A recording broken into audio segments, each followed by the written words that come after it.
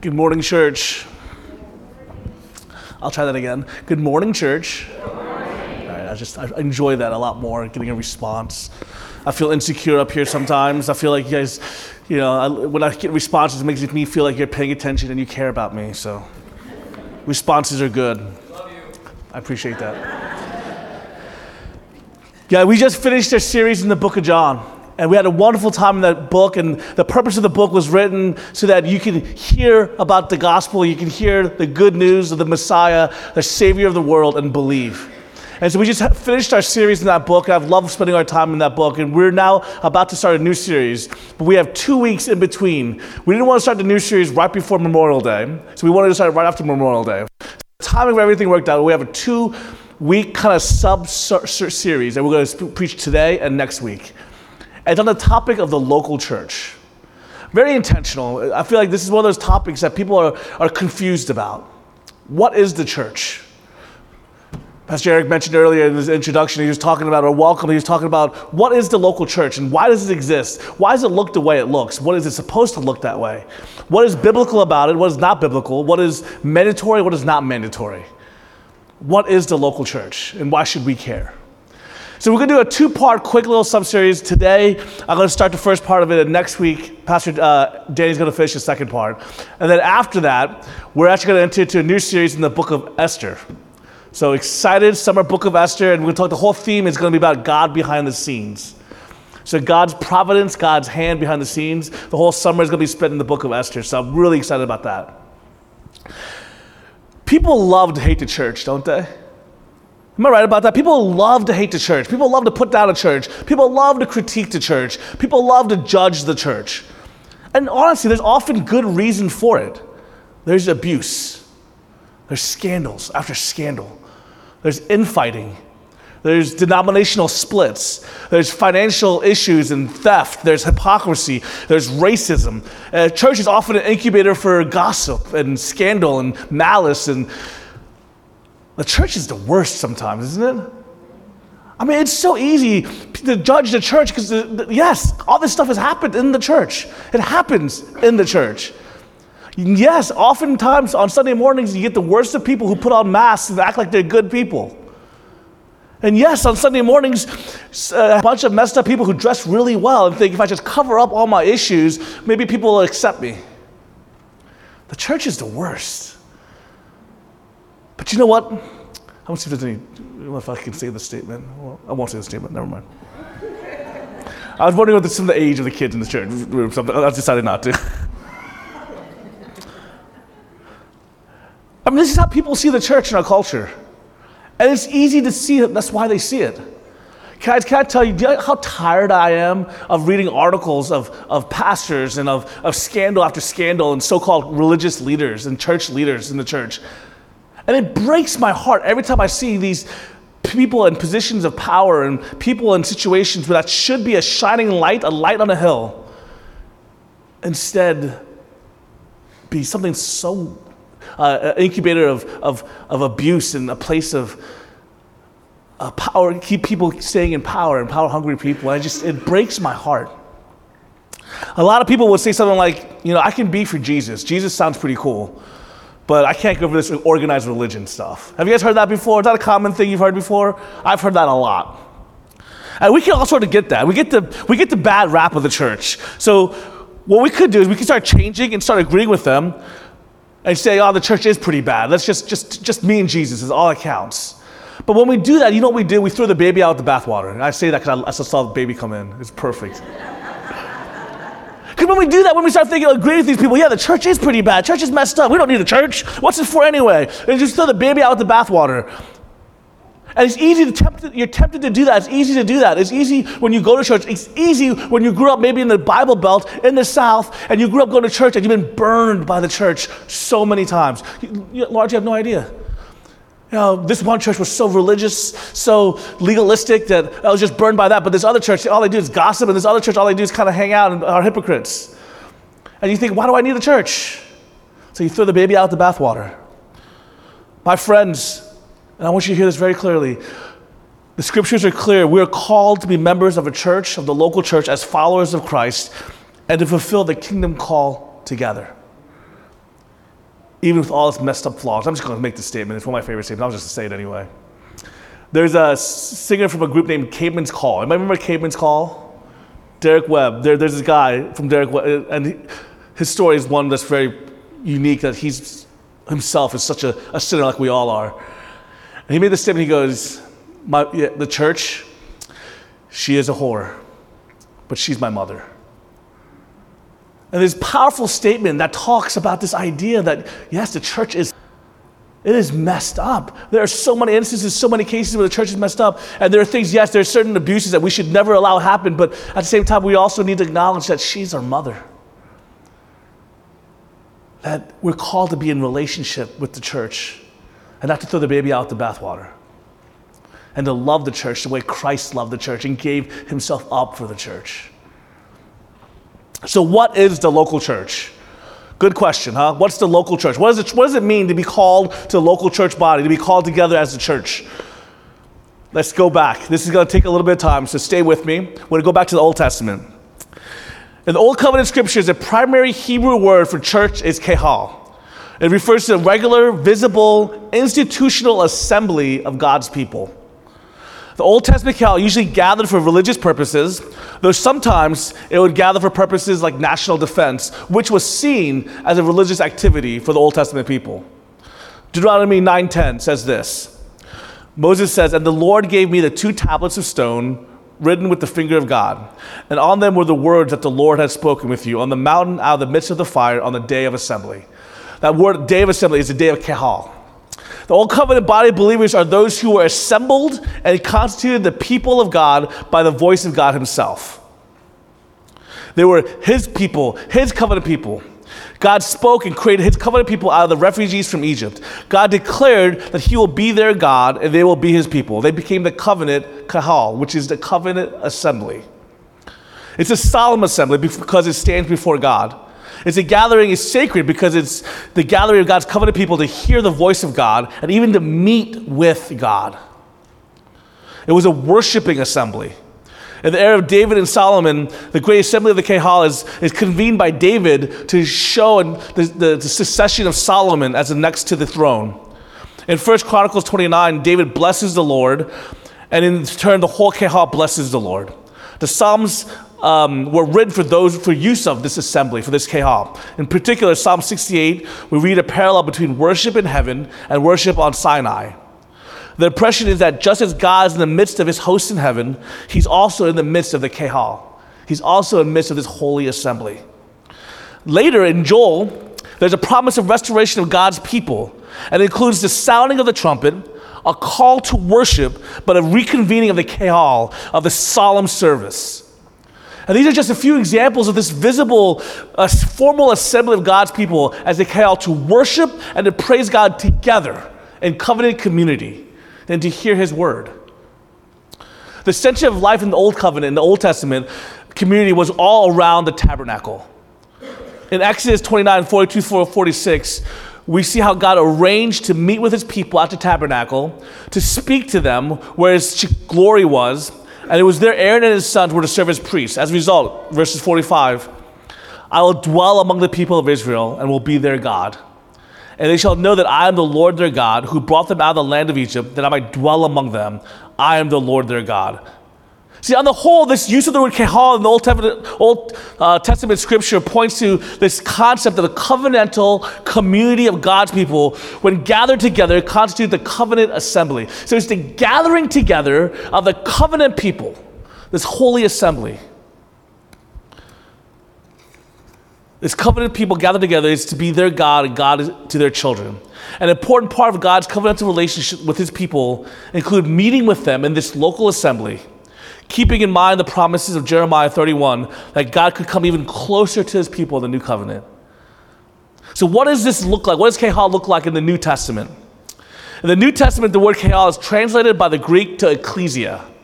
Okay? Ecclesia, which means literally assembly. Ecclesia occurs over 100 times in the New Testament. Usually we're talking about circle of believers. The ecclesia, or the churches in Asia, Galatia, Macedonia, in Judea. These passages refer to local assemblies. And when the New Covenant scriptures speak about the church, it's apparent that the notion of assembly or congregation is at the forefront. So when he says literally, when the New Testament or Paul is talking to the church, he's literally saying to the assembly, to the gathering of people who come onto holy worship and to learn the scripture together. All right, do you see how we're forming the basis of what the church looks like so far? It's not just one person, two people, three people, but it's the gathering of the people who believe in covenant community, who are called by God to hear his word and to worship God. You see where we're at so far? So we see the New Testament, ecclesia, is being used to describe the whole assembly. But it's not, however, to be an undisciplined assembly. In Matthew 18, 15 through 20, the visible assembly of the saints is presupposed. The problem is what to do when a brother sins. This is the passage, Matthew 18. This is the famous passage about what do you do when your brother sins against you, right? And it says, punch him in the face. That's not what it says. What does it say? Anybody know? What does it say? It says a brother sins against you. What does it say to do?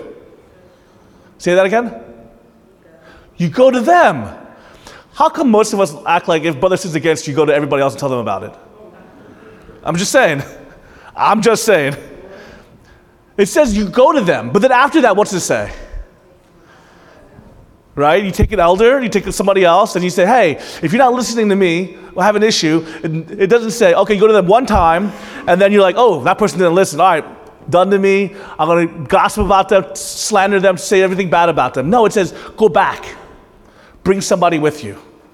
Bring a mediator, bring a good, well-respected person, bring somebody that can talk sense into everybody, talk scripture, talk truth, bring somebody with you. But then what does it say to do? Get the church involved. Man, do you see these steps here? Now, can I just say this? What if we actually did that? How awesome would that be? What if we actually, instead of talking bad, instead of saying, forget you, walking away, instead of saying, but we actually showed that we can be sinful, every one of us can make mistakes, but we can be redeemed. Right? But here's what it says. It says, if he refuses to listen to them, tell it to the church, and if the church refuses to listen to the church, then you cast him out. You say, okay, this is discipline of the church. The Lord says, tell it to the ecclesia, the church. Now, guys, you got to understand that if this is who he's telling it to, then you got to remember that there has to be a disciplined system of rules and authority. Not just a gathered assembly. Literally says there's a disciplined way of doing this. There's a disciplined, authoritative body that exists. Otherwise, if you tell it to the church, who are you telling it to? And you cast them out, who's casting them out? This is not the idea of church universal. This is a local church body under local authority, under local discipline, together. Implied in this verse is stable membership. This ecclesia vision as not just kind of a conglomeration, not just a amoeba of free agents, but it's actually a group of members who come together to reside under authority and to listen to teaching and to be together in their mission. So we see the church being a local body of believers that are involved in membership that assemble together. Hebrews 10:25 says, not neglecting to meet together, as is the habit of some, but encouraging one another, and all the more as you see the day drawing near. A key component of this church and this membership is the ecclesia, it's the kahal, it's the assembly.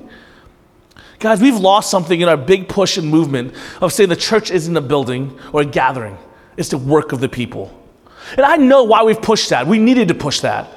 We needed hard to push that because our churches were becoming museums or just gatherings like social clubs. That's what churches were becoming. We're becoming museums and social clubs. So we needed to push and say we need our focus, we need our mission, we need to be out there amongst the people doing the work of God. That's what church is. But can I tell you, we don't want to go too far.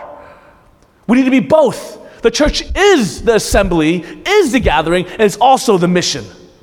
It's not one over the other. Do you hear that? Does that make sense? We don't want to say, oh, you're tired of churches who just sit there. Yes, I am too, but don't throw that away because the assembly, the gathering is so important. It's key to worship God, and it's such a part of being the church. The author of Hebrews, get this, knew that persecution was coming to the believers and knew that they were under persecution. Hebrews, for example, the whole book is about being persecuted. And in chapter 11, as an example to the believers of people who by faith endured so much, it was meant to encourage believers. So it's significant that the author tells these persecuted Christians not to forsake gathering together in holy assembly. He's calling them to put their very lives on the line by visibly gathering together. And so when you say we don't need to gather together, you're trivializing how important it is for the author of Hebrews. He's saying to a persecuted church, he's saying you still need to gather together. The church is the people of God assembled together under authority of the Word of God for worship, instruction, mutual edification, and advancement of his kingdom.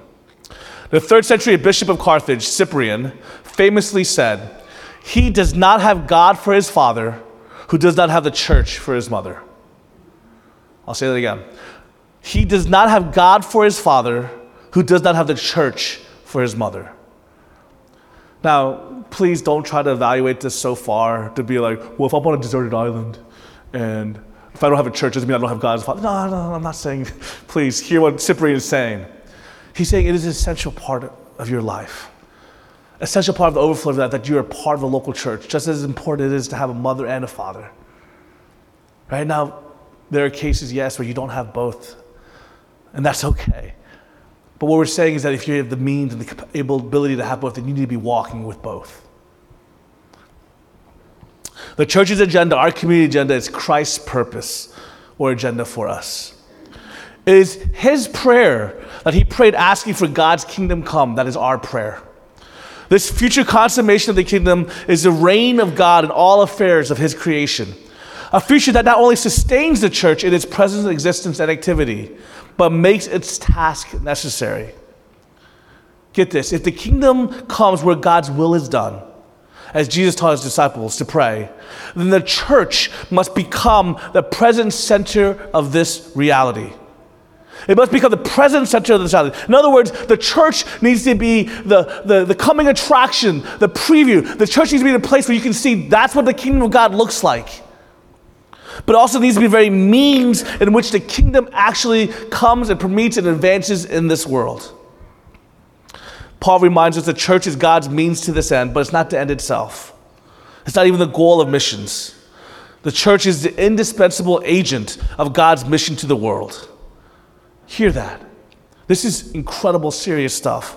We are reclaiming enemy-occupied territory, overcoming the consequences of the fall, fulfilling the promises of Genesis 3, and as a church, participating in the first fruits of the redemption of entire creation. That's what we're doing as a church. But we're called to do it as the church. I'm going to say that line again. We are reclaiming enemy-occupied territory, overcoming the consequences of the fall, fulfilling the promises of Genesis 3, and participating in the first fruits of the redemption of entire creation. That's what we're doing as a church. 9 Marks, or Mark Dever's ministry, defines the church like this. A local church is a group of Christians who regularly gather in Christ's name to officially affirm and oversee one another's membership in Jesus Christ and his kingdom through gospel preaching and gospel ordinances. The gathering is important for a number of reasons. One is that it's where we Christians go public to declare our highest allegiance. It's the outpost or embassy, giving a public face to our future nation. It's where we bow before a king, only we call it worship. The gathering is important. It's also where a king enacts his rule through the preaching, the ordinances, and discipline. The gospel sermon explains the law of our nation. It declares the name of our king and explains the sacrifice he made to become our king. It teaches us of his ways and confronts us in our disobedience. Through baptism and the Lord's Supper, the church waves the flag and dons the army uniform of our nation. It makes us visible. To be baptized is to identify ourselves with the name of the Father, the Son, and the Holy Spirit, as well as to identify our union with Christ's death and resurrection. To receive the Lord's Supper is to proclaim his death and our membership in his body. God wants his people to be known. He wants a line between his people and those who are not his people. So what is a local church? It's the institution where Jesus created and authorized to pronounce the gospel of the kingdom, to affirm gospel professors, to oversee their discipleship. All this means we don't join churches like we join clubs. We submit to them. That's a good word. I said, good job, Mark Dever. That was Mark Dever, by the way. Not Lawrence, you.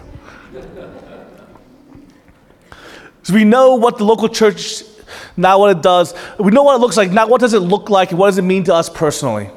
So very quickly, I'm just going to run over the ways Paul and other New Testament writers have described the local church. 4 things I want us to go over. Number 1, it's called a household of God or a family. Number 2, it is a temple. Number 3, the church is a body. And number 4, the church is a bride. 1, church is a family. 2, church is a temple. 3, church is a body. 4, church is a bride. Church is a function as a family. 2 Corinthians 6:18 says, "And I'll be a father to you, and you shall be sons and daughters to me, says the Lord Almighty." The church is a family. Jesus himself said his family is those who do the will of the Father. And I love this, guys. Isn't this, for me who grew up in a family like mine, who I love my family to death. They weren't perfect by any means. But I love what this means, what it conveys to me is this idea of my family means to me a place, a group of people where I can be real, I can be me, I can be known, and I can be messed up in every way, and my mom's still gonna love me. My dad's gonna be one who's gonna be a little harsher. My dad's gonna be like, dude, seriously, son, why are you so dumb? My mom's always gonna be the one that says, no, you're so smart. I love you. My mom always makes me feel good about myself. My dad might be like, make me feel bad about myself. My mom always makes me feel good about myself. And I think this idea of, where do I belong? We often search for that, don't we? As human beings in this world, especially in this Western culture in America where we have stark individuality, where this idea of we don't live often where our families live anymore. Back in the day, people in America or other cultures, you'd live where your grandparents live, or your parents live, where your cousins live, where your nephews live, or uncles and aunts live. You all live together and you're identified by family, and that's kind of who you're driving who you are. You're identifying, you're one of the Smith family or whatever it may be. Doesn't look like that so much, especially in this area, right? Most of you guys are probably not born from Durham, right? Or Chapel Hill. Some of you might be, but most of you are not. What we see is that we have a longing for family, a longing to belong, a longing for identity. And this is exactly what we're called to be as a church. We're called to function as a family. And so if the church is our family, guys, can I tell you, find yourself at home. Let me say that again. If the church is a family, find yourself at home. Belong. Do the will of the Father.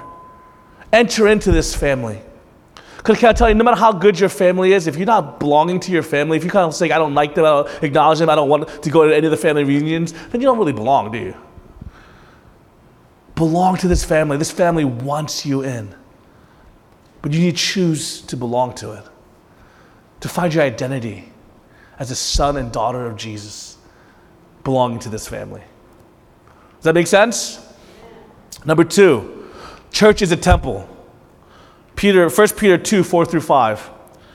As you come to him, a living stone rejected by men, but the sight of God chosen and precious, you yourselves, like living stones, are being built up as a spiritual house, to be a holy priesthood, to offer spiritual sacrifices acceptable to God through Jesus Christ. We're together called to be a spiritual house or a temple, a place of worship, a place for people to be reconciled to God. Right? Isn't that what a temple is? A temple is where, the priest came in and the priest said, I'm going to offer sacrifices so that we as man can be reconciled to God. Well, that's what we're called to be. As a family that's gathered together as the bride of Christ, as the body of Christ, as the church, we help reconcile others to Christ. But first thing we do in this is that we first offer ourselves as a sacrifice. Do you hear that? The first way we do this, the first way we live out this idea of the church being the temple, is we offer ourselves first as a sacrifice. Saying, God, in light of everything you've done, Jesus, in light of the gospel, in light of my identity, in light of being known and loved and called to purpose, I offer everything I have. For your glory, for your church, for your world. And in so doing, you see how God uses you to reconcile man to God. 3, the church is to be a body that does the work of Jesus. This is a longer one. The church is a body that does the work of Jesus. This is out of 1 Corinthians 12 through 27. I'll read this really quickly. For just as the body is one, it has many members, and all the members of the body, though many, are one body, so it is with Christ. For in one Spirit we were all baptized into one body, Jews or Greeks or slaves or free, and all were made to drink of one Spirit. For the body does not consist of one member, but of many. If the foot should say, because I am not a hand, I do not belong to the body, that would not make it any less a part of the body.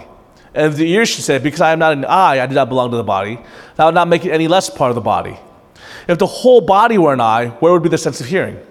If the whole body were an ear, where would be the sense of smell? But as it is, God arranged the members in the body, each one of them as he chose. If all were a single member, where would the body be? As it is, there are many parts, yet one body. The eye cannot say to the hand, I have no need of you, nor again the head to the feet, I have no need of you.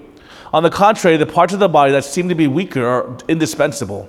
And those parts of the body that we think less honorable, we bestow the greater honor. And our unpresentable parts are treated with greater modesty, which our more presentable parts do not require.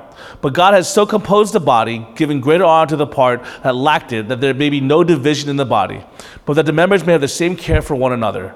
If one member suffers, all suffer together. If one member is honored, all rejoice together. Now, you are the body of Christ and individual members of it.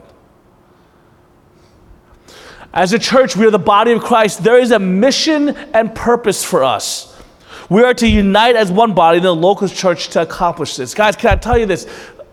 You guys have heard me say it. I've said it a little piecemeal here, but you guys have always had me say over and over again that the human condition is we want to be known, we want to be loved, and we crave purpose. Guys, we have purpose. We're going into enemy-occupied territory. We're redeeming the work of the fall. We're recreating creation.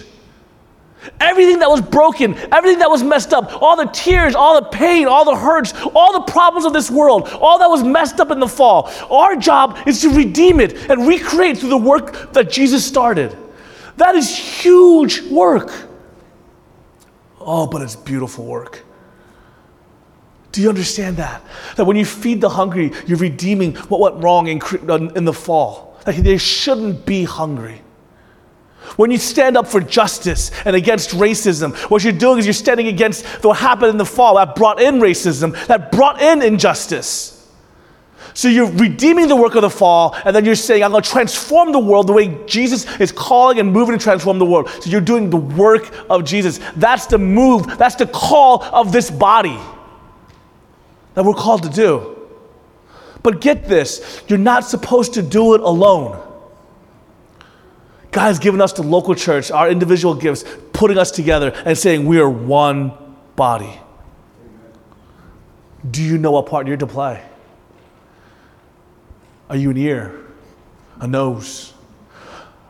You know, it's kind of funny when you think about this, because like, who's ever going to say, I'm the gallbladder?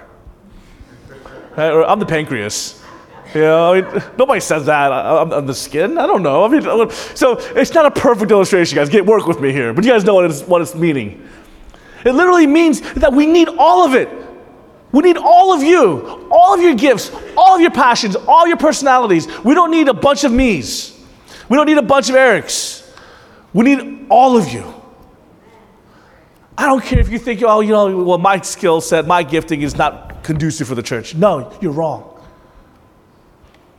You're wrong. We need all of you. Every personality type, oh, we only need, extroverts. No, need those introverts. We only need those loud people. Nope, need some quiet people too. Oh, we need really smart people. Nope, I'm gonna say it, we need dumb people too. Hear me very well. I don't mean that to just be funny. I'm saying we need everybody. I don't care if you think you're the smartest person, God's gift to earth, and I don't care if you think you're the lowliest slug in the world. We need you. You are needed in the kingdom, and you're needed in this work. You're needed to advance the kingdom. Don't miss out on that, guys. Don't take that away. Don't take that away from yourself. God's given you that. He's given you that honor. He's given you that esteem. He's saying your life has purpose and meaning in this world. It's not just eat, live, and drink and be merry. He says, no. You're going to make eternal significance in this world. And that's what we crave. What part do you play? Here at Waypoint Church, guys, we have a saying. We say there is no bench. There is no bench. In other words, if you're on the team, you're going to play in the game. Right? So here we are, guys, at Waypoint Church. This is your family. This is the temple. This is the body you're a part of. You need to be part of the body. You need to ask God, what part am I called to play in this church to advance His kingdom? And guys, can I say this, right? You're not supposed to just sit there and wait for somebody to tell you. Do you hear me? Don't just sit there and be like, well, Lawrence didn't tell me that I was a hand, so I'm going to sit here and do nothing. No. Go. Ask right now. Ask God, what part do you want me to play? Talk to people like Deb and Susan and say, oh, maybe Spring Fourth is what I need to do. Oh, maybe it's international student ministry. Maybe it's welcoming. Maybe it's greeting. Maybe it's hospitality. Maybe it's knocking on doors and sharing the gospel to everybody. Maybe it's talking to your coworkers. Maybe it's whatever it is, there's a role for you, and that's why God brought you here. There is no bench. Can I tell you that, guys? If you wanted a bench type church, I'm sorry, this is not it. We expect everybody to play in the game. 4, the church is the bride of Christ. 2 verses here, 2 Corinthians 11:2. For I feel divine jealousy for you, since I betrothed you to one husband, to present you as a pure virgin to Christ. And Ephesians 5:25, husbands, love your wives as Christ loved the church and gave himself up for her. The church is the bride of Christ. He loved and gave himself for her. Guys, do you love the church? Now, it's okay, you can say, well, I love Waypoint Church. Great, we're so happy that you love Waypoint. But do you also love the church? That's a harder question for me, because oftentimes I hear myself and I critique the church. I put down the church. I'm like, oh, the church is just a social club and the church doesn't do anything. I'm like, that's convicting for me. Well, when I feel like I'm talking about somebody's mama if I keep on saying stuff like that. I don't want to do that. Talk about my mama. Do you love the church? See, Christ so loved the church that he died for the church. Also, do you love the church so much that will you maintain her purity? Do you hear that? Will you love the church so much that you're willing to stay true to Scripture, to stay true to the mission and purpose that God has given the church, to be passionate about what God's called the church to be passionate about? And will you fight against the moves of culture and time and whatever may come against it and say, I will stay true, maintain the church's purity? I love the church so much that I'll fight for its purity. Do you hear that? Purity of its mission, of its calling. Purity of its call to advance the kingdom. Purity of its call to adhere to Scripture. Purity of its call to be the body, to be the family, to be presented one day as his beautiful bride of Christ. I know there's a lot we just talked about the church. Some of this, hopefully you guys got. Hopefully you guys were getting some of it. But I think the question that I want to ask you is this. Will you see the local church for the way God loves and set up the local church? And will you find your place in it? It doesn't have to be here. This is not a push to like, hurry up and join Waypoint as a member, guys. This is for your sake. I'm praying this. Will you join? Will you get plugged in? Will you see that the church is God's plan of advancing his kingdom? Gather into the assembly, be a part of the community, the family, the temple, and the bride. And find your place in it. Amen? Amen. Let's pray.